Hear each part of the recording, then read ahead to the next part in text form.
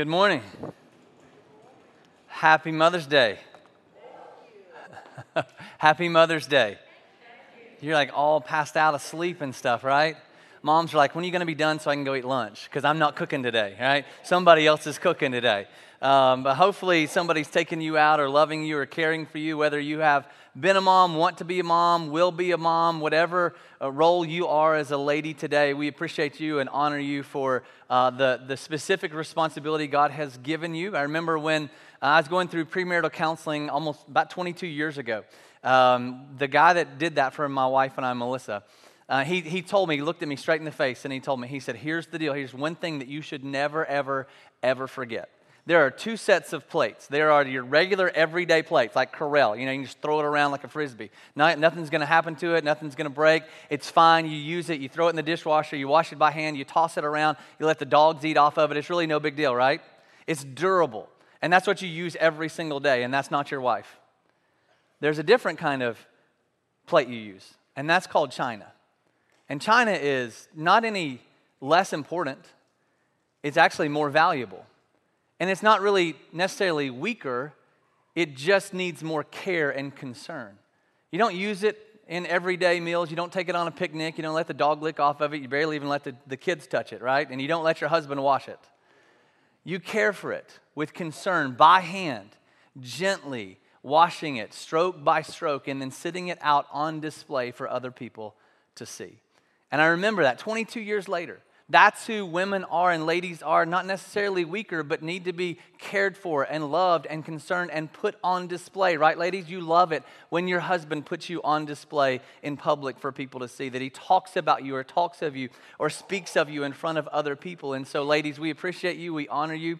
We know that God made you specifically in a way that helps us as men, that we see the world differently than you, and we're thankful for the way that you see the world because we would ruin it in about 100 years. We would burn the whole place down. And so we are so grateful for you today. And I say that leading into this passage because this passage could be construed wrongly today, and I want to helpfully give it a correct view and understanding. So we've been in a series in Ephesians for about 7 weeks. Starting in February, we took a break for Easter to do an Easter series, and we're coming back this week and next week to finish up that series. So we'll be in Ephesians chapter 5. And if you've grown up in church before, you've studied the Bible before, you see Ephesians 5 and you go, uh-oh. This is not good. Where we're starting and where we're opening is not a good place. Well, let me give you a really quick background on the reason Paul, who's writing this letter, an apostle of Christ, he's writing this to a place called Ephesus. And Ephesus was kind of the crown jewel of all Asia Minor in that day. And it was a port city. It was a vibrant city. It had a lot of things going for it, an outdoor amphitheater that would host about 20 to 25,000 of their people overlooking the water. It also had a temple, the temple of Artemis, which was this big, beautiful place that was 4 times the size of the Parthenon. So it was considered one of 7 ancient wonders of the world. So they had a lot of affluence. They had a lot of possibilities, and they had a lot of things going for them in their city. And so because of this, because of influence, it was a breeding ground for idolatry. That happens in any place where there is affluence. We just start to idolize the things that we have and the possessions that we hold on to, the things that we can tangibly see. We start to idolize those things. For whatever reason, we want to have something to worship and something to value. And sometimes we create those things, whether it's a 401k or a relationship or a house or a business, whatever it is. Whenever there's affluence, there's always idolatry following close behind it. Now, for us, probably the most prevalent source of idolatry is the idolatry of self. We might mask it with other things, and the people of that day were worshiping the goddess of Artemis because she could do things for them that they desired. So ultimately, they weren't worshiping Artemis, they were worshiping themselves because of what they could get from her. So the greatest sense of idolatry that exists in all of the world and all of mankind is the idolatry of self. And so that's why Paul, that's kind of the backdrop for which he's writing this entire letter and this entire book to the people in Ephesus. And so it's from that he is writing this to them and for us to be applied today. And so he finishes this last section that we stopped a month or so ago with a transitional sentence and a transitional verse that takes us from the previous part to this current part we're going to look at today. And that's in verse 21. And he says, submitting to one another out of reverence for Christ. And so Paul is hoping and teaching for us as Christians, as believers, to have this new way of thinking, this new way of living, this new way of doing life. And so he wants to teach us this new standard, new culture, and new ethic for us. And the whole point of that is that we would have this growth in faith that would lead to maturity in Christ. So he goes back in verse 15 and he says this, look carefully, be careful how you walk, which walk simply means to live.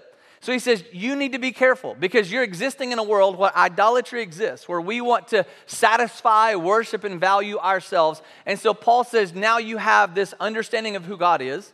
You have this Savior in Christ that he is the one who we're to worship and give value to. So he says, be careful then. You don't walk and live in the way you used to. You now walk and live in the way that God has informed you and taught you. And he says, one of the ways for you and I to grow is to be in relationship with other people. You know this, you understand this. This is women, why we need you as our wives is because we cannot grow to our full potential, some of us, without you in our lives. If you've never been married before and you think, I got all this together, get married and you'll figure out the next day you ain't got nothing together, right? You got nothing figured out. And if you think, I'm the most selfless person in the world, get married, then have a kid, and you'll realize you're the most selfish person that ever existed on the planet. And so we know for us to grow, God has formed us to be in relationship with other people.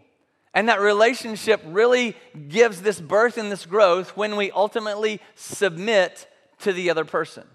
And we don't like to talk about that word. Submission is like the dirty little 4-letter word in the church culture. Submission is one of those words we don't like to hear because when we hear the word submission, the connotation is somebody's going to tell me what to do. If I submit to you, you're going to tell me how to live my life. I don't get to make any more choices. I don't get to do anything that I want. My life is now over if I choose to submit to you. And so Paul says, if you really want to grow as a believer, if you really want to grow in your walk, in your life, and understanding of God, then you have to be in a relationship with other people, and that relationship has to be born and birthed in submission to one another. Because you and I can't see our own faults. And yes, submission does contain that idea of yielding to someone else's authority and influence in our life. It absolutely does. But submission is not, hear this, submission is not about control. It is not about giving somebody control of your life. Submission is not about someone telling you what to do and how to live your life. Submission is about concern. Submission is showing care for the other person. Ultimately, submission is about trust. Trusting that the other person that you're submitting your life to, that you're submitting your desires to, your wants to, is going to look out for your good and not for your harm. Submission is the word that we want to talk about, but submission is really the word that will bring about the most growth and maturity in our lives in ways we never could by ourselves. But there's a problem. There's actually two problems that we have. The first one is humankind. This is the first problem. We are not good at trusting other people, right? Most of us, we're not good at that. We have an agenda, or we have a question, we have a suspicion. We're not very good at saying, okay, whatever you want, whatever you desire, I'm going to trust you completely. We're just not very good at that as people. The second problem that we have is that we have a difficult time seeing our own inadequacies, right? Anybody with me? A couple of you. You got it. Like, you look in the mirror and you think, man, you look good. And you walk down the street and you think, I got this all together. And you don't realize your difficulties. You don't realize your weaknesses. Blind spots are called blind spots for a reason because you can't see them. And we all have them. Our cars have them. You think we would have perfected that by now. A vehicle that we've been working on for tons and tons of hours and years would not have any more blind spots. And we as people, you think existing for thousands and thousands of years, we wouldn't have any blind spots anymore. But we do. All of us do. And the problem is we need other people in our lives, trusted people, who will see those weak spots and blind spots, who will point those out to us with love and concern and care, not in a controlling fashion that says, I'm going to make you a robot and make you devoid of feelings and emotions, and I'm going to control you how I wish to. But we must submit ourselves to other people to say, I need you to speak into my weak spots. I need you to see the blind things that I cannot see because you care for me and you have concern for me. And in turn, I'm going to trust you, that I'm going to listen to your voice. And here's the thing you have to know, and I've said it 1,000 times and I'll keep saying it again. Not everyone should have influence in and over your life. In the world of Twitterverse and snaps and tweets and everything else that goes on, in the world of social media, not everyone has authority and influence over your life. What people say about you, for the most part, should not matter. However, there should be someone, or more than someone, who can speak into and over your life that you trust and will listen to and care about their influence over you. Because without submitting to someone else to see your weaknesses and your blind spots, you will never grow to maturity in ways that you think you will on your own. And so here's 3 things that I want us to look at, factors for growth, before we get into the passage, because I want to lay kind of this groundwork and understanding before we get into this setting. So here's the first thing that we said. We cannot grow to full maturity without being in relationship with others. If you've ever tried to do it by yourself, you just can't. Try working out by yourself, and 99% of the time it doesn't work. You need a partner. You need to be around other people. You need to go to the gym or have a trainer, someone who is going to push you, because we typically don't push ourselves past the point of discomfort. The second thing that is needed for growth is that we need to allow someone to speak into and have influence over us. And none of us like for anybody to tell us what to do, but again, somebody has to. Somebody needs to be able to speak into your life. And the third thing is that submission is the posture that allows for this maturing. And when we put ourselves in this position to be teachable, to be coachable, to be spoken into, that's the point where we can grow and where we can expand our knowledge and our understanding in ways that we live our life. That's the posture and position we have to take for God to grow us in ways that we could not on our own. So with that understanding, before we get into this difficult passage and one that we really don't like and one we probably would like to rip out of our Bibles and one we probably shouldn't preach about on Mother's Day, with that understanding, Paul gives us 3 relationships, 3 family-type relationships that we have with one another, that we experience, most of us, every single day. And how going into those relationships and submitting to one another leads to that growth as we build trust with each other. And so the first one, as you get your tomatoes ready to throw at me, the first one is within the marriage relationship. Now this one brings up a whole lot of emotions. And I know, especially in our day and culture, this is one that pastors probably would be better off just letting lie low and not preaching. Because you get a bad connotation for saying, well, you just want to order things so that males are in charge of everything. So there's a lot of emotion when we talk about submission within the marriage relationship. But what I want you to see is we're going to talk for 3 verses about what ladies are called to do within the marriage. And then we're going to talk about for 9 verses what men are supposed to do. Because we're hard-headed, we're not as smart. It takes us 3 times as much to understand what our role and responsibility is. So let's look at this passage starting in verse 22. Wives, there's that dirty word, submit. Wives, submit to your husbands. Now watch this, not just carte blanche, but as you would to the Lord. This is important.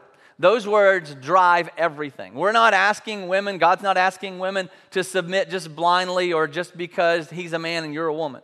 But as is fitting to the Lord, as is to the Lord, because this is the way in God's design he ordered the family relationship and the family construct. For the husband is the head of the wife, not better, not greater, not smarter. We're definitely not smarter. Absolutely. Men, you with me? Like you're going to win points today, raising your hand. Men, you with me? That your wives are typically smarter than you, okay? For the husband is the head of the house, even as Christ is head of the church, his body, and is himself its Savior. And it's not saying that men are the Savior of women. That's very clear in that sense. Christ is the only Savior. Now, as the church submits to Christ, so wives also should submit to their husbands in every single way. Now, here's the deal. Marriage was designed to be this perfect union, this perfect joining of husband and wife that was a reflection of God's love for us. There was supposed to be this beautiful picture, this bond of body, mind, and spirit.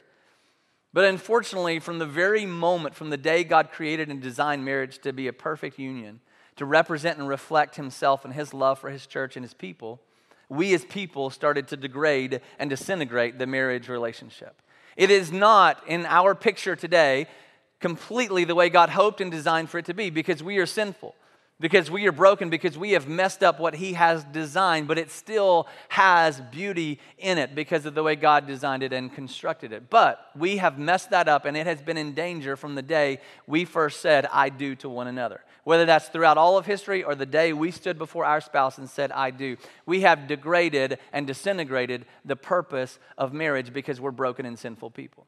So, in the Jewish culture, when Paul is preaching this and when he is teaching this, this is not something that they thought of or not something that they lived out within their culture in their day, because they too were weak and broken people. And so in the Jewish culture, the marriage union was in danger. It was being threatened. The whole institution was being threatened.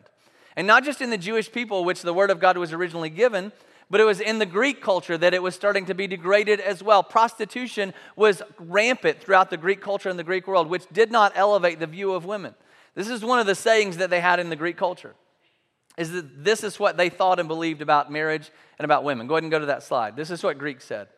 We have courtesans for the sake of pleasure, concubines for the sake of daily cohabitation, and wives for the purpose of having children legitimately, and of having faithful guardian for all of our household affairs. So the Greeks had this different construct and this different view of women. This view that, hey, I'm going to find my pleasure somewhere else. I'm going to have this courtesan, this lady that and I'm not going to ask anything else of, but she is going to submit to me fully and give me pleasure whenever I desire. And then I'm going to have this concubine who's going to live with me daily, and we're going to have a relationship and conversation. And then I'm going to have my wife, who really is just there to run the household and to give me legitimate children. So the Greek view of marriage and relationship demeaned the view and the role or responsibility of women. That it did not view them as someone who is created beautifully as a piece of china that God wove together and put every intent and purpose and love and design for. And not only was it bad in the Jewish culture and the Greek culture, but it was even worse in the Roman culture. This is what one of the Roman writers said about their view of women, their view in relationship with these ladies. Women were married to be divorced and divorced to be married. And so when you hear Paul write, women, ladies, wives, submit to your husbands as to the Lord, it's hard to receive that. I get it. I understand it, because it seems sexist. Because the rest of our history and culture has lived and acted that way. But if you take those three views, if you take the Greek view of marriage and view of women, if you take the Roman view of marriage and women, and you take the Christian ethic view of women and marriage, and put those three together, clearly the Christian ethic is a standard higher than any other of the other cultures and constructs in the world that we have ever known.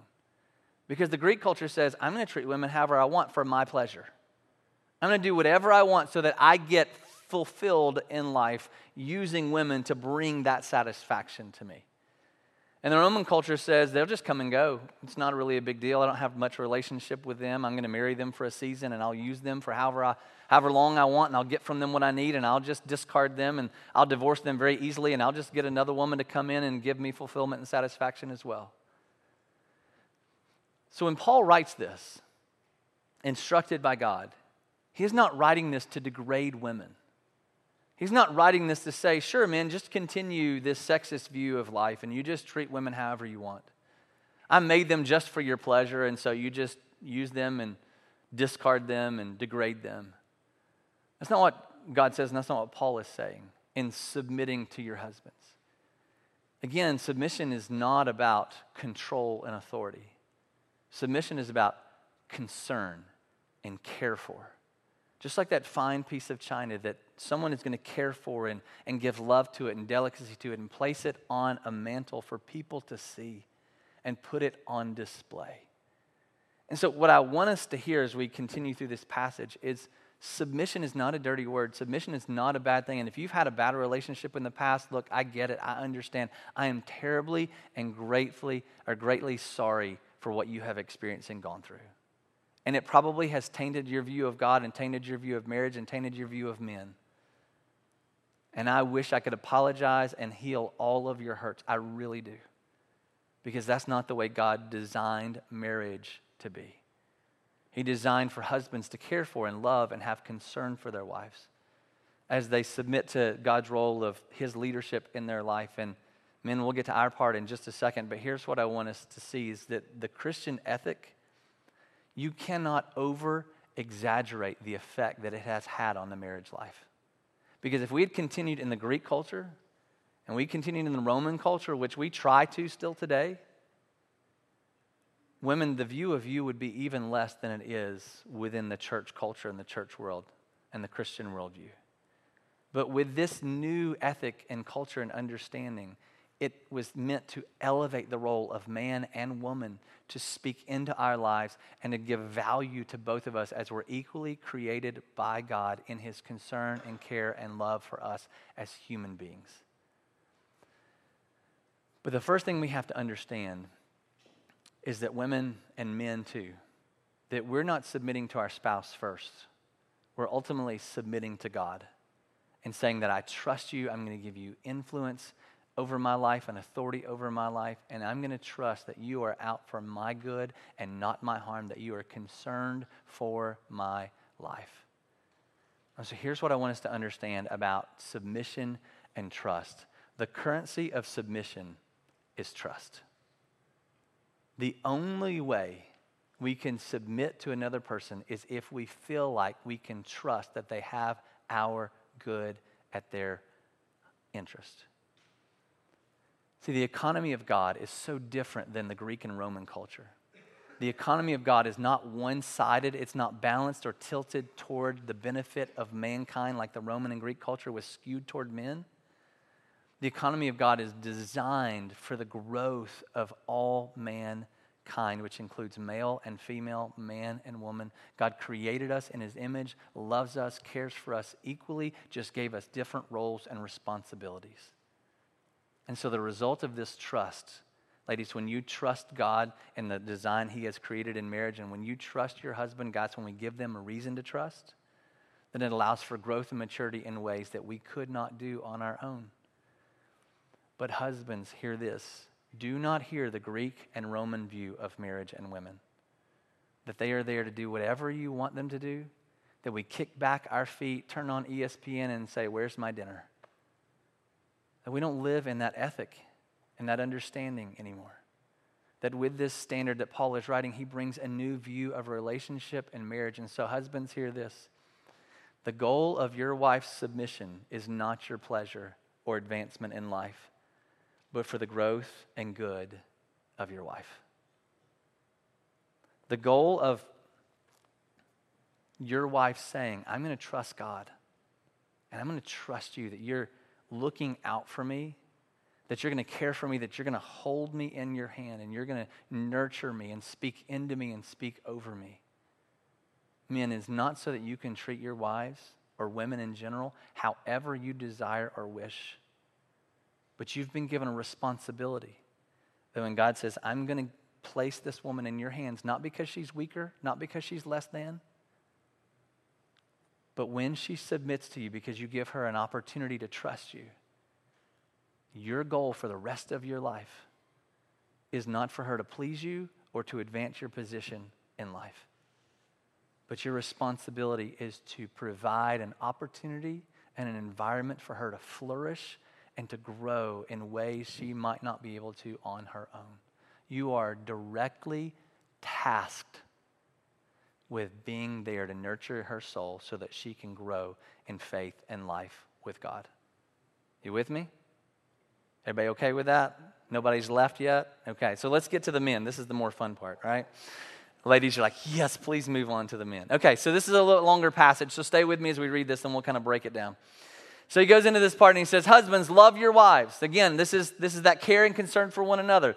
And we're to love our wives as Christ loved the church, which we'll get to in just a minute, and gave himself up for her that he might sanctify her, having cleansed her by the washing of water with the word, so that he might present the church, which is his bride, to himself in splendor, without spot or wrinkle or any such thing, that she might be holy and without blemish. And he continues on in this passage, and he says, in the same way, husbands, you should love your wives. They should love their wives as their own bodies. And he who loves his wife loves himself. For no one ever hated himself or his own flesh, but nourishes and cherishes it, just as Christ does the church, because we are members of his body. Therefore, a man shall leave his father and mother and hold fast or cleave to his wife, and the two shall become one flesh. And so he gives this role to husbands that we're to care for and to love and to provide concern for, to nourish, to cherish, to build up, and to sacrifice ourselves for our wives. Now notice, if you want to get in the game of back and forth, husbands are not called to submit to their wives. And at first glance, That raises this brow of suspicion on this new ethic that Paul is writing. Well, wives have to submit to their husbands. Why don't husbands have to submit to their wives? That's not fair. And I get it. I'm not a woman, so I can't say it is, or I'd get in trouble. What you need to understand, husbands and wives as well, that God has designed us with different roles and different responsibilities. And while the role of the wife is to submit, to trust God and to trust her husband, the role of the man calls for the man to lose his life for her sake. And we're not talking about necessarily being a martyr or being a savior. But he says that we as men are called to lay ourselves down. He says this specifically, to give himself up for her, which is to offer ourselves, to sacrifice ourselves so that she can find joy and fulfillment within the marriage. Not as many pair of shoes as she desires to buy, but joy and fulfillment.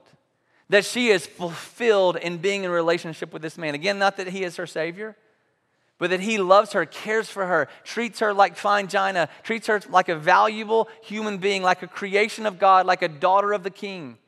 That he wraps his arms around her, speaks into her, and brings her and builds her up in the ways that he speaks to her.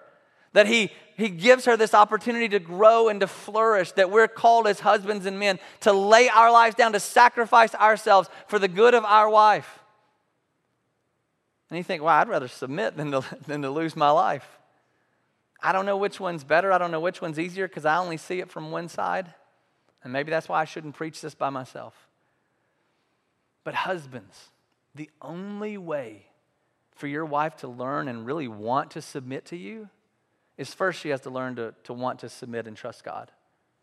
But physically, the only way for her to want to desire to submit to you is if she knows and you have proven that you can be trusted with her heart and with her life.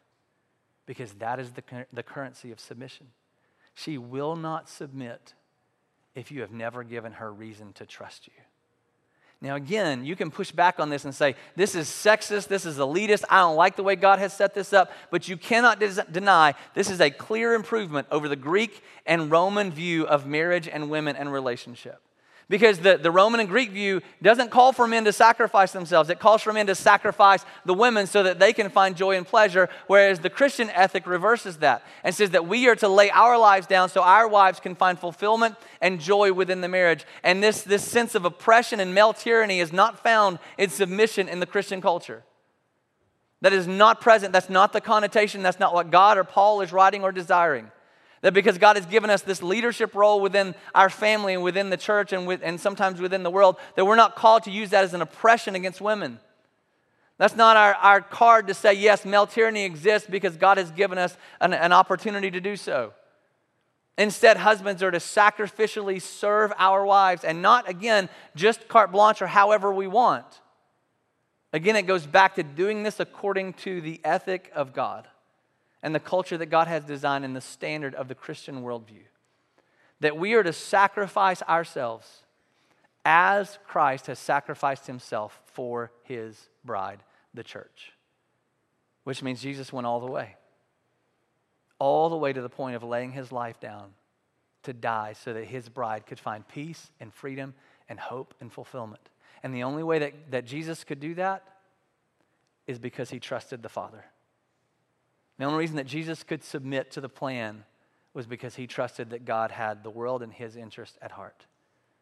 And husbands, the only way our wives will ever submit to us, and not for oppression and not for tyranny's sake, the only way they will even desire to, is if we continually show care and concern for them and give them an opportunity and a reason to trust that we will care for them and help them find growth, maturity, and joy and fulfillment within this relationship with us. So he continues in verse 32 and 33. Because this is new. This is different from what the world had known. And sometimes different than what our world knows today. He says, this mystery is profound, and I am saying that it refers to Christ and the church. However, let each one of you love his wife as himself, and let the wife see that she respects her husband. And so he says this is a mystery, and this mystery really is to show, this physical marriage is to show this representation of how God loves us and how God loves his bride. That he loved us sacrificially and he served us in ways that we could never understand because we rejected him, we rebelled against him, and we pushed back on him. Yet what Christ did was to continually serve, continually sacrifice, continually love. And sometimes husbands, what we want to say is, well, when she starts doing the dishes, or when she starts showing up in the bedroom, well, then I'll give her a reason. The only way you and I can love our wives sacrificially is through the strategy and the reality of the gospel, which says that Jesus loved us even when his bride did not. That Jesus sacrificed for his church even when his bride rejected him and rebelled against him. And husbands, that's the length to which we are called to care for and show concern for our wives. That even when they do not fulfill us or satisfy us or treat us in the way that we wished women in the Greek and Roman culture did, even when we are not fulfilled or satisfied physically or our advancement in life, or they don't do things or do chores or things around the house that we wish they would do, and when they do, then we'll decide to give them concern and care. The gospel tells us, and this mystery tells us, that Jesus loved his bride even when she did not do or act the way that he wanted her to. And husbands, this is our calling and this is our role in life as men, as husbands, is that we're called to sacrificially love and care for and lay our lives down for our wives no matter what. It is not conditional, because what God made with us is a covenant. And a covenant says, I'll keep my part even if you don't keep yours. It is not a contract or a promise that is broken. And when we enter into a covenant with our wives, we say, like Christ said to the church, I will love you, care for you, build you up, speak over you and into you, and show care and concern for you, even if you do not hold up your end of the bargain. And that's the basic essence of the gospel, that Jesus continually sacrificed himself for us, even when we did not show him love or respect in return. And I'll tell you this, and I tell couples this all the time that are going through difficulty, especially the one that's wanting to, quote unquote, save the marriage. One of the hardest things you will ever do in your marriage relationship is to live out the gospel, which says, I will love you no matter what. I will care for you no matter how you respond. I will show concern for you no matter how you act toward me. And this new understanding, this new ethic of marriage and relationship elevates the view of men and women, elevates the view of care and concern, and changes the whole connotation of the word submission, that takes it away from a negative aspect to one that says, this is something that will build and grow me in ways I never could understand or do on my own. You with me still? You're like, let's just go to lunch, okay? You're wearing me out. Let me give you two more real quick. We'll go through these quickly. I just want to show you these other two relationships that Paul's speaking of. The first one is parental relationship. And so if you're a kid in here today, all of us are kids probably still with our parents, and no matter how old you get, they're still your parent and they can still tell you what to do, right? Anybody with me in their 30s, 40s, 50s? Like your parents still telling you what to do, no matter you've been driving for 30 years and got 500 kids, all right? So in Ephesians chapter 6, this is what he says about the parent-child relationship. Children, obey your parents in the Lord, for this is right. Again, there's that in the Lord part. It's all according to this new ethic of the Christian worldview. Honor your father and mother. This is the first commandment with a promise. This is conditional. This is, that statement like, I brought you in the world, I can take you out, right?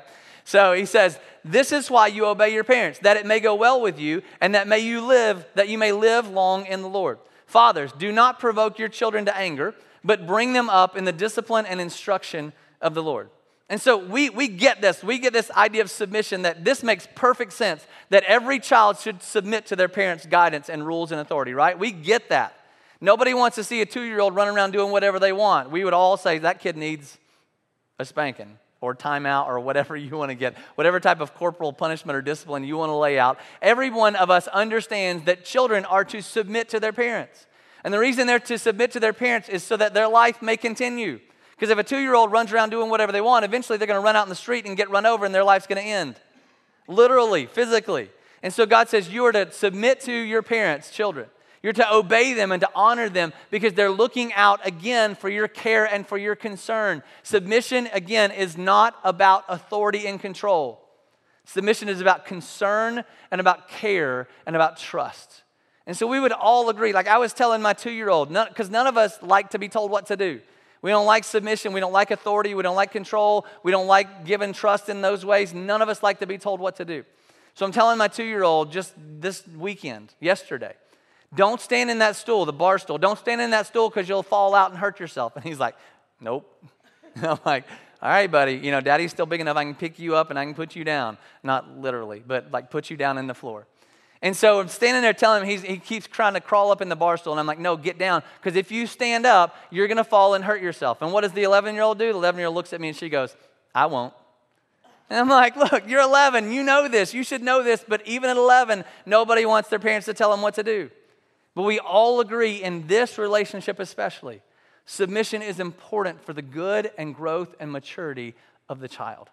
But again, the ledger doesn't just weigh toward one side because God is fair, because God is just. He tells parents, specifically fathers, because we're bad at this. Fathers, do not provoke your children to anger. Don't beat them. Don't yell at them. Don't discipline them in ways that bring about shame in their life. Because if you do, what will they not do? They will not trust you. And if they don't trust you, they will not submit to you. And if they don't submit to your guidance and authority in their life, and they don't honor and respect and obey their parents, the verse says that if you do, your life will go well and you will live long days of your life. And so, fathers, if we treat our kids in ways that they cannot trust us or respect us, then they will not honor us, obey us, or submit to us. And if they do not or cannot, we are setting them up to fail in life. And then the last one. The last relationship Paul talks about in this section is the workplace relationship, the employer-employee relationship. And this dynamic and this relationship really has been a tenuous, volatile relationship for all of history and all of mankind, right? This is one that you just hate your boss, or you love your boss one day and you hate your boss the next day, or vice versa. This is one that's been tough for us as human beings. And so he says this specifically about our relationship there in verse 5. He starts, bondservants, which is an employee in our day. Bondservants, obey your earthly masters with fear and trembling, with a sincere heart as you would Christ. Again, there's that dynamic, that it's always in the ethic and culture of the Christian standard and worldview. That you obey your master, you obey your employer as you would to Christ. Not by the way of eye service or rolling your eyes and then talk about them behind their back as they leave, or as people pleasers, but as servants of Christ, doing the will of God from the heart, giving it to God as if you're working for God, which is what Paul says in Colossians. Rendering service with a good will as to the Lord and not to man, knowing that whatever good anyone does, that he will receive back from the Lord, whether he is a slave or whether he is free. Masters, again, because it doesn't balance just to one side. Masters, do the same to them, which is completely different than the master-slave relationship in the past. And you say, well, God is just solidifying masters and slaves. No, he's just talking within the worldview that exists today, but calls it to a different standard. He says, masters, you do the same to them, which you weren't called to do before. You could treat your employees, or you could treat your slaves, or you could treat your bondservants however you wanted to in the past. But this new ethic says you do the same to them. And you can go back to that if you would. You do the same to them and you stop threatening them. You stop holding authority and control over them, because submission is not about authority and control. It's about care and concern. You stop threatening them, knowing that he who is both their master and yours is in heaven, and that there is no partiality with him. And in this sense, God says that you are one and the same because you're both human beings. You're not better than someone else because you have a different position or role in life. You're not a greater human being because you have a title of vice president and they have the title of sales manager. That employees, you're to treat your employer, your boss, your supervisor, your superior, as if you were working for God. And masters, you're not to use your position to give control or exercise control over someone else's life, but to work in a way that helps them grow and flourish, that treats them in a way that's a human being, because you have unity and oneness in Christ, because God has created and designed all of us individually, respectfully, with our personalities and traits and gifts, but all of us equal in love and concern and care. And so the Christian ethic calls us to a different standard. that we treat one another with love and concern as we work together and learn to trust each other, because we have this mutual respect because we are one in Christ and we're called to serve one another. And so what Paul says throughout all of this for us is that there's a new calling in our life. There's a new way that we treat one another. That if we want to grow to maturity, if we want to grow in ways that God has for us, that he calls us to a new standard and new relationships and a new way that we view people. And instead of struggling with the idolatry of self, which is what the Ephesians people, the people of Ephesus, were struggling with, and honestly what we struggle with today, instead of struggling through the idolatry of self, trying to get from me and using people however I want so that I can advance in life or find fulfillment, we're in turn called to sacrifice ourselves, to serve other people, to love them as Christ loved and served us. So we go back to verse 15 and what Paul says, watch carefully, look carefully then, how you walk. Be careful how you live. Be careful how you treat your spouse. Be careful how you speak to your children.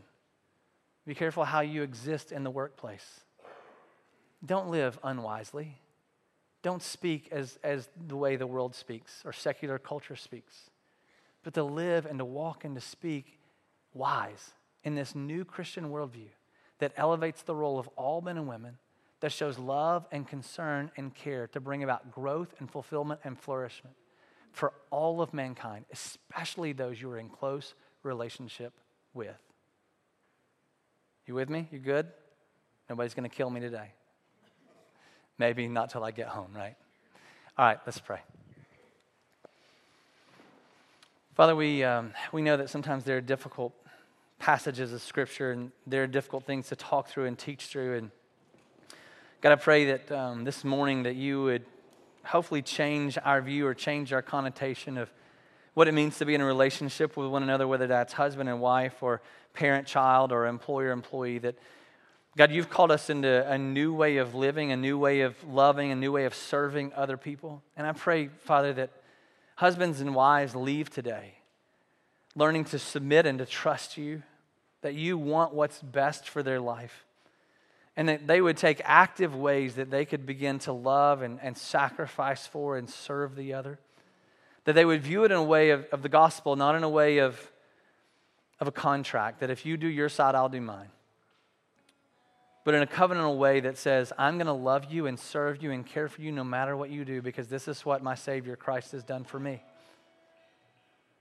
And I pray that the church, that believers, people who say they love you and care for you, would start to display this new ethic across the world.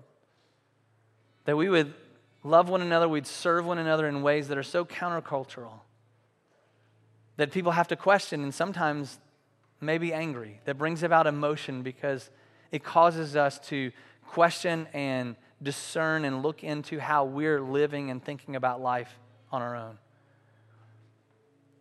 But God, I pray that we would grab a hold of this new ethic, that we would see this new standard as improvement over all other cultures in life, that this is one that is built around ultimate love and concern, that is willing to sacrifice our life so that others might find it in return. And let us as husbands and wives, specifically husbands, display that love and concern and care for our wives today, that models and exemplifies and patterns the way our Savior Christ continues to faithfully love us over and over and over again. God, thank you for women. Thank you for mothers. Thank you for a new standard that calls us to see them and love them the way that you have created them to be. God, we pray that we would honor them and honor you today. In Christ's name, amen.